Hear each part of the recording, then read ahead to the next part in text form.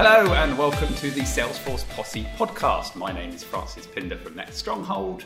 And I'm Anup Jadhav from Azure Underwriting Limited. So this is a brand new podcast for developers and architects, and it's really focused around news and stories for the developer and architect community, I think. Is that what we're doing? I think so, yeah. I think we say developers and architect, but we'll also cover interesting admin stuff as well. Yeah. Where it makes sense. But the primary focus of this podcast will be around developer content and what's happening in the developer side of things and in the architecture side of things. Yeah, absolutely. So let's start by, this is our first podcast. We're very new at this. Yes, we're very new at this. We don't even know if it's recording. Exactly. We hope it's recording. So let's start by doing some proper introductions. We are starting this. Possibly most of our listeners don't know about us. So let's do sure? I think so. For people who are not our mums or dads or related to us, maybe we should do a deep... Absolutely. So who are you, Anup? Who am I? Oh my God, that's a deep philosophical question. Am I a human being? I think so. So I'm Anup Jadhav. So my role, day-to-day role, is Salesforce Technical Architect. I'm also a manager here at Azure Underwriting Limited.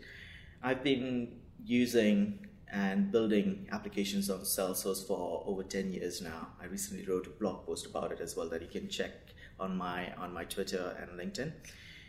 But my focus has been mostly building applications for Force.com with a little bit on the side on Heroku. I've also dabbled with AWS over the years, but not an expert like yourself. So that's where I am. So 10 years of Salesforce experience, and I can probably say I know a little bit of Salesforce. I'm also a Salesforce MVP, developer MVP 3 times so far. I've been lucky enough to get renewed 3 times. So I don't know what that means, but thanks to the community out there. So that's me. So I am Francis Pinder, and I work for Next Stronghold. And yes, I suppose I started Salesforce about 12 years ago, I think. Wow. And I've been a Salesforce MVP for 7 years, although now I have graduated. You're the first MVP I met, I think, afterwards at the London Developer User. Oh, yeah. So there was basically Wes, me, Kia, and Chris, I can't remember his surname, who disappeared off the planet. Can't remember his name, but there was 4 of us basically originally. It's great, and now I've graduated to the MVP Hall of Fame. Wow, congratulations! Which is great because you get pretty much all the benefits and don't have to do the work. So, do they have a painting of you on the Salesforce Tower? In the Hall of Fame? All of us, all the Hall of Famers are there going. Oh, brilliant! Down a corridor, yeah. So, what is the one thing that really keeps you interested in the platform? I think the fact that it's almost, you can make changes, develop functionality and features very quickly for a business, basically, without having, in inverted commas, the kind of the baggage of scalability and all the other kind of problems you have with traditional tech. So that's why I quite like it. Cool. Yeah, I think it's the same for me. The speed of development and prototyping and the ability to make changes to the business processes relatively painlessly is the thing that keeps me interested. I was also I kind of read a conversation recently in a forum where someone made a very interesting point. They said that, we're in this age of serverless platforms and going serverless, this and that. So the discussion was around whether serverless is a subset of microservices or not. And that's what the debate was. One person kind of jumped in and he said he was working with Java before, which had servers, and then they moved on to the cloud, which is AWS. Then he started working on Force.com, and he said, would you say that's serverless? I can't SSH into something. I can't do the typical things that you would do on a server application. You just deploy metadata. So if you look at the definition of serverless, it looks like we might be doing serverless, building serverless applications. If you look, so it's basically the serverless manifesto. Yeah. Basically says what serverless is, the characteristics of it. Yeah. And so the point at which I think Salesforce falls over a little bit on that is that it's not a kind of pay for use. So if users are not using it, you don't get charged. Where in Salesforce, that's not the case because you've still got a user license. But is that a consequence, or is that a primary feature of serverless? Is that what defines serverless? It's one of the features. Right. Whereas, and also you could argue that, like in a serverless world, if I suddenly hit a Lambda function or whatever 1 million times in a second, it will still scale. May take a couple of seconds or something to warm up, but essentially could scale up to that quite quickly. Yeah. Whereas if you hit Salesforce with 1 million API requests, they'll limit you. Yeah, they'll limit you. So there are. Fair enough. It's almost there. It's almost there. So I think we should do an episode on serverless. I think it would be quite interesting. So in the news today. So was news this month? No, I think it's May now. I said last month, I think. Okay. Yeah. So in the news last month, we had news that Salesforce was buying Map Anything. Now, have you used Map Anything in Open? So I've used it once. It's interesting. So it's a very useful geo-enabled field productivity app, which allows you to build workflows around geolocation. And it's quite useful for the service cloud side of things, where the service reps are out in the field doing stuff. So it provides you with capability to create an optimized route for certain things. So it's very useful. So I've used Map Anything. I've also used GeoPoint. Quite similar. I've never used GeoPoint. I've used Map Anything a lot, especially also in sales. Yeah. So I'm actually implementing it. I've been implementing it the last couple of months for a client. And all around adoption, and also when salespeople are on the road, they can see if there's prospects nearby. Yeah. So when they're mapping their route, because it has integration into your events and tasks within Salesforce, as well. If you've got the integration to your Outlook, essentially that flows all the way through. So I think it's quite a powerful tool. It is, and the acquisition makes sense for Salesforce. Rather than building something custom, they've just bought this application that's built natively on the platform, and they can just start integrating it. I'd be quite interesting how field service, because field service has got mapping, I think. It's not there yet. So I'm pretty sure they will overlap. There'll be some overlap of features, and they're going to integrate. I hope that they'll do a proper deep integration across sales, service, field service. Because then it'll just be very powerful. Yeah, I think of all the acquisitions, this is probably on the end of smart acquisitions rather than some of the others that they made, which really? We'll talk about one, I suppose, after this. No, they said that they have around 1,900 customers. They've been around since 2009, so it's quite impressive growth. They recently raised 84 million in the Series B round was 33.1 million recently. So and Salesforce Ventures is also an investor. I think if Salesforce Ventures invests in your app, then there's a high likelihood that they might be interested in acquiring you. Again, with the disclaimer asterisk, we are not investors. But you're an investor possibly on the side, right, Francis? I couldn't possibly comment. But yeah, good for them. It just raises the question now: what will happen to GeoPoint? Yeah. Given that Map Anything will be native on the platform. I don't know if there'll be an additional license fee to use it. I hope not, fingers crossed, but we shall see. I'm sure there will be to start off with. Yeah. I can't see why there wouldn't, but hopefully over time it will come onto the platform. Yeah. But well, this acquisition is smart and definitely makes sense. What doesn't make sense is the next acquisition that Salesforce made last month. What would that be? Well, Salesforce.com, I don't know if you've heard, Francis, Salesforce.com acquired Salesforce.org. They acquired a charity. They are for 300 million, chump change, I would say. So, but it's not quite a straightforward acquisition, because the way they've acquired it, the Salesforce.org will become part of the Salesforce.com product set, but the money that's received as part of this acquisition will go to the foundation. Right. So that's how they've set it up. So the foundation is the institution that actually gives money out to charities or raises money for charities. But the foundation isn't a charity, or is a charity? I'm guessing it's a non-profit entity that kind of raises money on behalf of, the Mark Benioff Hospital or on behalf of other charities, and they give money away. I think that's what it is. That's kind of, there's not a lot of information out there, but basically the proceeds from this sale would go to the foundation.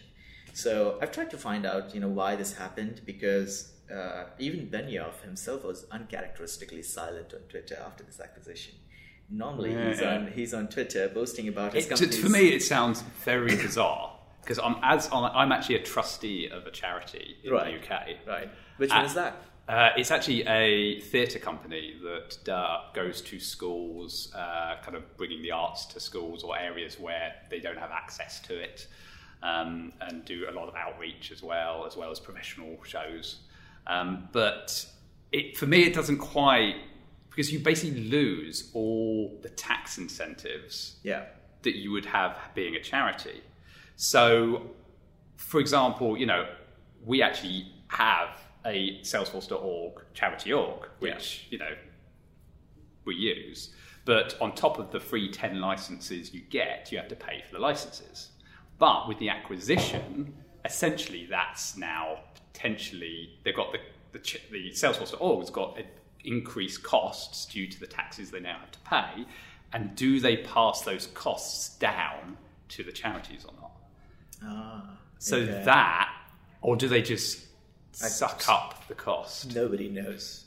Well, first thing, like I said, this acquisition doesn't make sense. I don't know what the trigger point was, unless they needed money for the foundation for some reason. But again, it's kind of something they haven't explained it well. Because the press release didn't really, for me, it just was not enough. There was no information into why, but also it was very. And the CEO will be taking on the role of the sales and marketing of the Salesforce org. Yeah, I mean they had a decent revenue. They made in 2018 they made around 250 million in revenue. Yeah. But with a low operating profit margin, obviously, because they were selling licenses at a low price.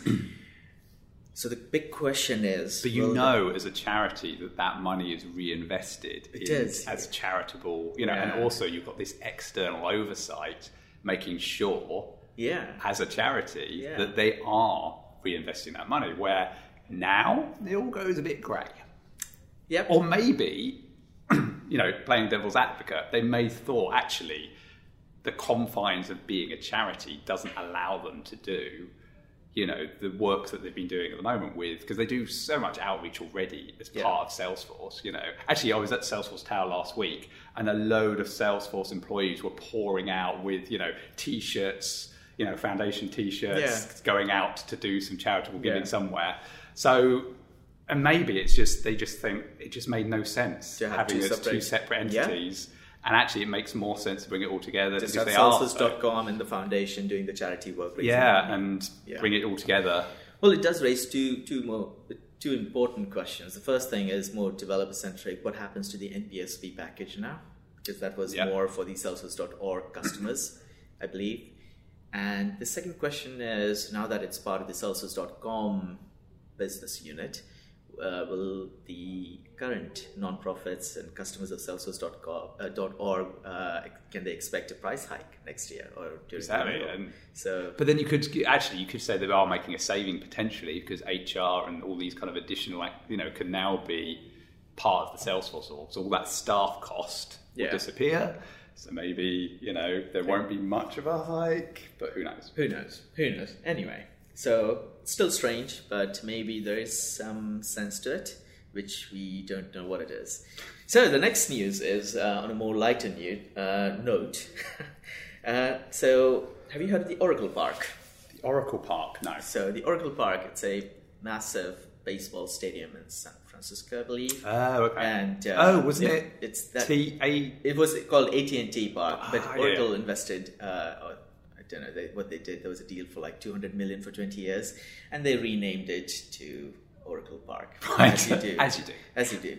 So when the people attended the stadium and they received their annual calendar, which had a picture of San Francisco. Do you know what was missing from that picture of San Francisco? What's more recently iconic? I think you're kind of maybe hinting at the Salesforce Tower. I am. Really? Apparently, according to that calendar, Salesforce Tower does not exist. Ah. Yeah, they've photoshopped it out of existence. Really? Yes. So that was interesting. I found it on the Register, which is a brilliant website for all, I guess, gossip. Yes. News and tech. Yeah, So, definitely. yeah, so it's like the tabloid of the tech world. It's one of my vices to go on there daily and see what's happening in the tech world in the tabloid sense. So yeah, I think we found this article there, and yeah, it's quite interesting how Oracle is trying to just ignore the fact that there is now a really big Salesforce Tower in San Francisco.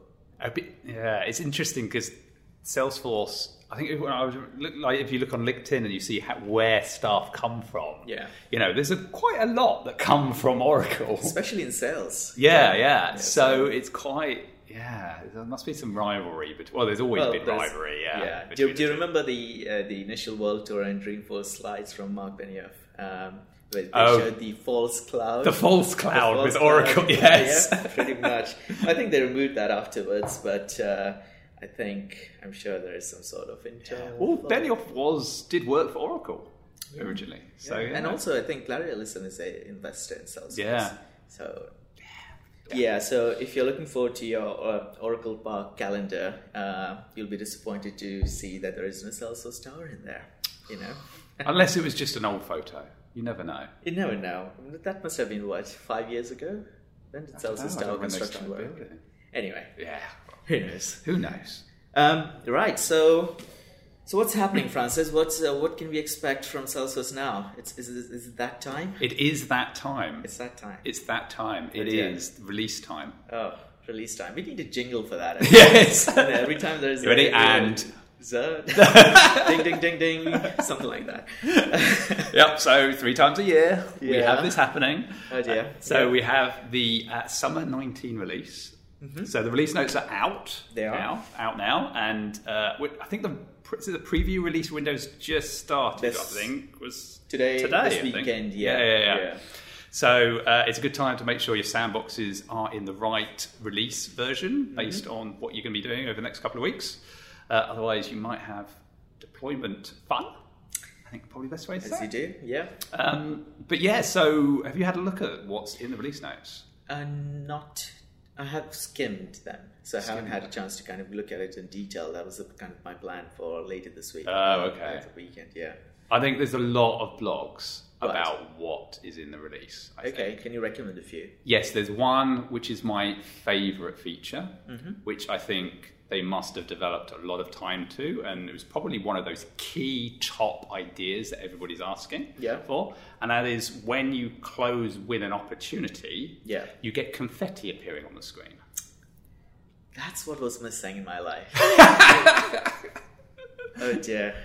Yeah, I guess, it makes sense when we have so many other ideas and idea exchange languishing for 8+ years. It makes sense to prioritize a feature where confetti appears when you close win opportunity. I just don't want to know what happens if you lose the opportunity. Is that I'm sure the confetti goes back in reverse. Yeah, or the devil appears and eats your opportunity or something. I don't know. Well, they should. Yeah, I'm sure we can expect that in the next release. So that's interesting. But I did take a look at some of the dev features, which we won't talk about. I think we should have another podcast just for this. But one thing to note is that I can see the influence of Andy Fawcett in some of these releases on the developer front. So I think it was a great move when Andy joined the product team there. Yeah, absolutely. And you can already start seeing some really cool features coming out from the dev side. LWC is new, but and it is going to be a game changer. But on the tooling side, on Apex, and the stuff that we use for building some of the core elements, it's good to see that it's going in a very positive, developer-friendly direction. Absolutely, yeah. And I've even noticed that some of, I think it's actually the last release, I noticed a couple of the ideas were actually Andy's ideas originally that somehow managed to get implemented. Look at that. Wow, how could have that happened? happened. So the lesson here, kids, is that if you want your ideas implemented, just join the Celsius product team. No, or if you do you have Andy Fawcett's Twitter handle? Should we look it up? Let's look it up. Yeah, let's look it up. Because so if you want your ideas to be implemented in the next release, feel free to DM Andy. Oh my god, he's going to be so mad at us. He will be. It's like everybody tweets him. Oh, it's Andy in the Cloud, of course. Andy in the Cloud. There you Easy go. to remember as well. At Andy in the Cloud. So follow him, DM him, send him your ideas. Andy, if you're listening, we're sorry.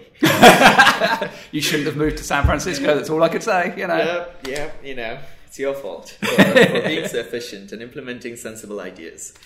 Well, do you think we can expect confetti in the Visual Studio Code anytime soon? Every time our tests pass, there'll be confetti. Oh yeah, I think that'd be good. Yeah. Andrew, if you definitely implement that. Yeah. Maybe if you don't get the deployment fish, I don't know.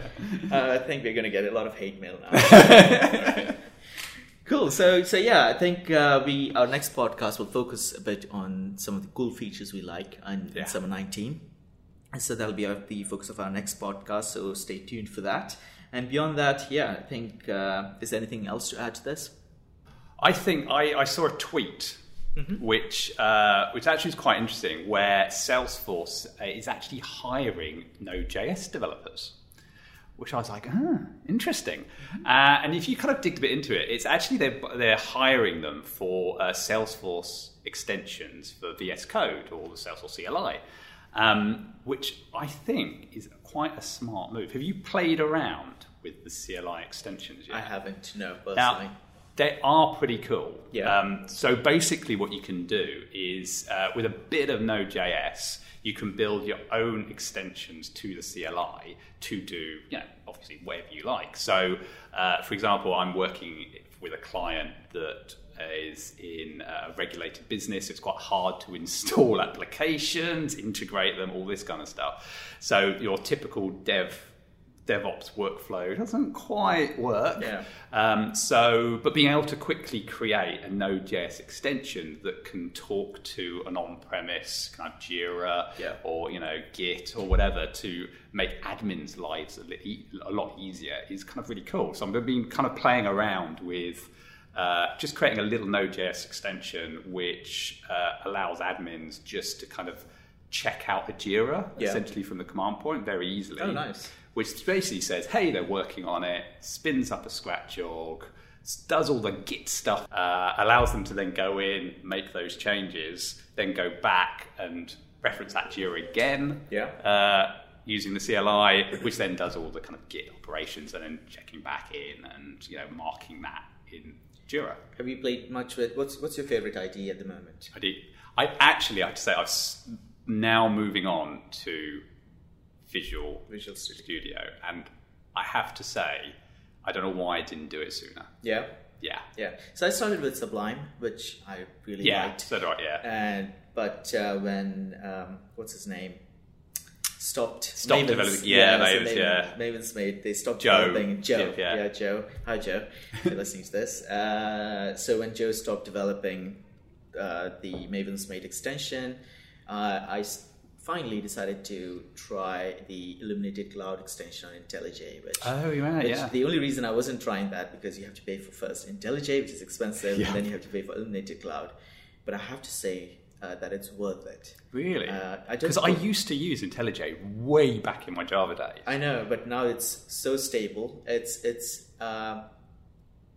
Eclipse, but 100 times better. Really? So I know Eclipse is super slow and has issues and stuff. IntelliJ is 100 times better than Eclipse, maybe more powerful than Eclipse. Illuminated Cloud works very well with IntelliJ, and the whole developer experience of creating code, saving code, deployment, everything is smooth on IntelliJ. So I don't code that much, but when I do, I use the Illuminated Cloud extension and very happy with it. But I am kind of now looking at VS Code more and more because Celsius themselves have officially said that they're retiring the Force.com extension or whatever, and they're focusing more effort on the SFTS plugin for VS Code. So that's why I think this this tweet from Nathan Totten. Yes, at NTOTTEN. So he's, I think, the product manager there for for SFDX, and he's so I think they're putting in more resources and effort into building more powerful developer tools for VS Code. And I think it's definitely a good. Yeah, so it's definitely a good move to kind of look at VS Code. That's free, which doesn't And they've got little things, like if you are still in the Eclipse world, just little things that just make it easier. It's like if you're in a unit test and you just want to test the method, it comes up with a little annotation on the test method, you click it and it just runs the test. Exactly. Rather than going and searching for it or, right-clicking or, trying to, It's very powerful. I mean, IntelliJ has all of the good things from Eclipse. And it's fast. So I really enjoy... the autocomplete feature, which I think VS Code also has. I haven't played much with it, but you can easily autocomplete stuff, go to references for your code within Visuals. Can you do refactoring? Yes. You can. You can. It's very powerful in refactoring as well. And the guy who's building Illuminated Cloud, he was doing it part-time before, and now I think he's decided to do it full-time. So I'm guessing he's also pouring more time and effort and money into this. So definitely exciting times for us. So those are my two preferred. I haven't tried VS Code that much, but VS Code and IntelliJ IDE with Illuminated Cloud. So I think definitely it's quite heartening to see tweets like this where Salesforce are investing more effort and money and resources into building more powerful developer tools. Yeah, absolutely. Do you know what's going to happen to the developer console? Is that still going to be around? Ooh, I have no idea. It seems to be something that's... I mean, I don't use it, but I can sometimes use it to just look up a code in production just to see what's what. But other than that, I don't actively use it for developing anything. So I don't know if Salesforce... probably a question for Nathan. Yeah, I kind of use it for debugging and every now and again. Yeah, but it's not... Yeah.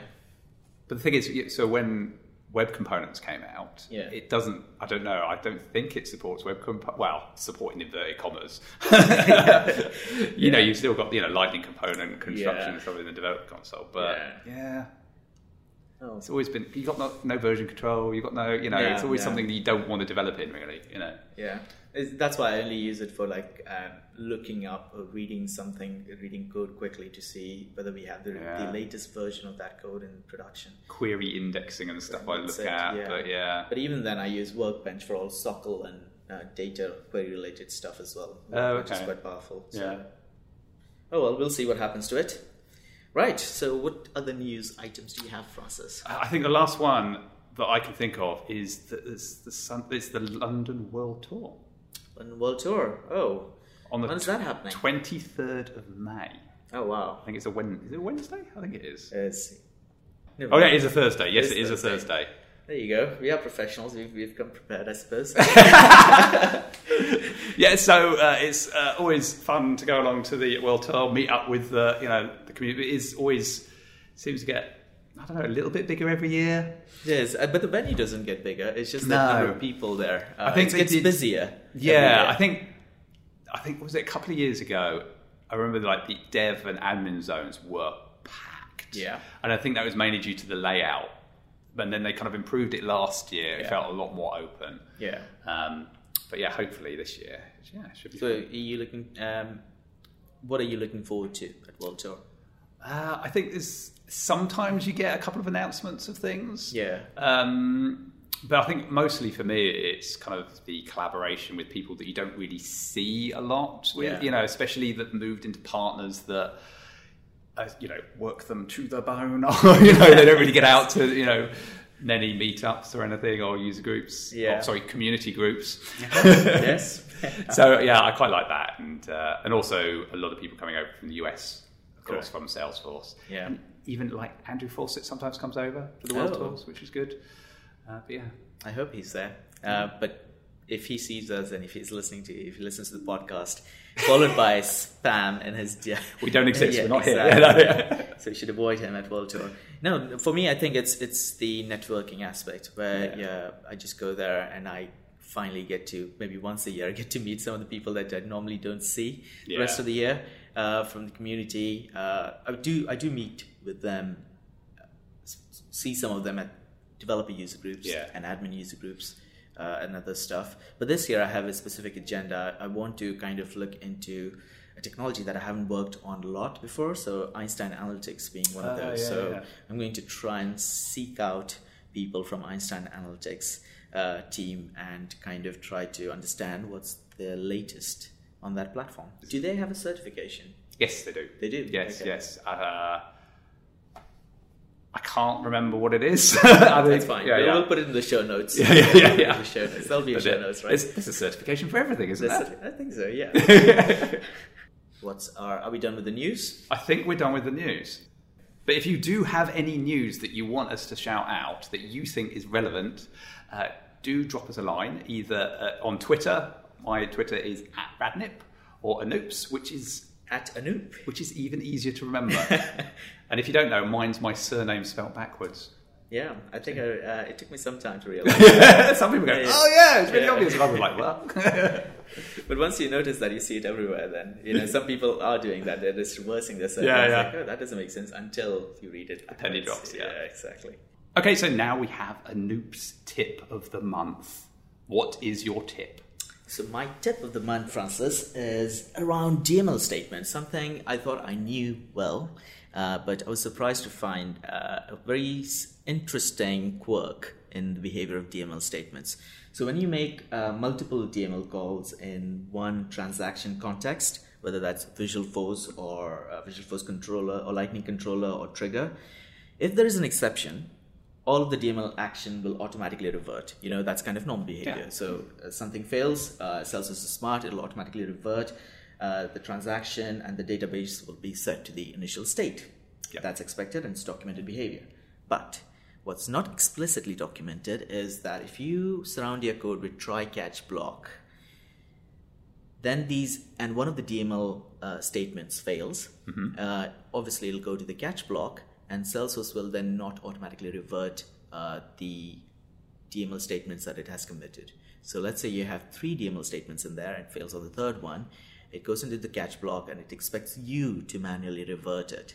Ooh, interesting. Yes, and that's not documented. So if you have a try-catch block around DML statements, multiple DML statements in one context, make sure that you manually revert your transaction in the catch block. It's amazing how much, when I do code reviews, it's amazing how many people will throw an exception, catch it, and not do anything. Oh, it's my favorite pet peeve. So it's like, come on. It's that, and the next pet peeve, if you've done an assert, but you haven't put the comment in of why, that's my other pet peeve. It drives me mad. It's like, why is it fault? Why is it failing? You're not telling me why, and then digging around. Exactly.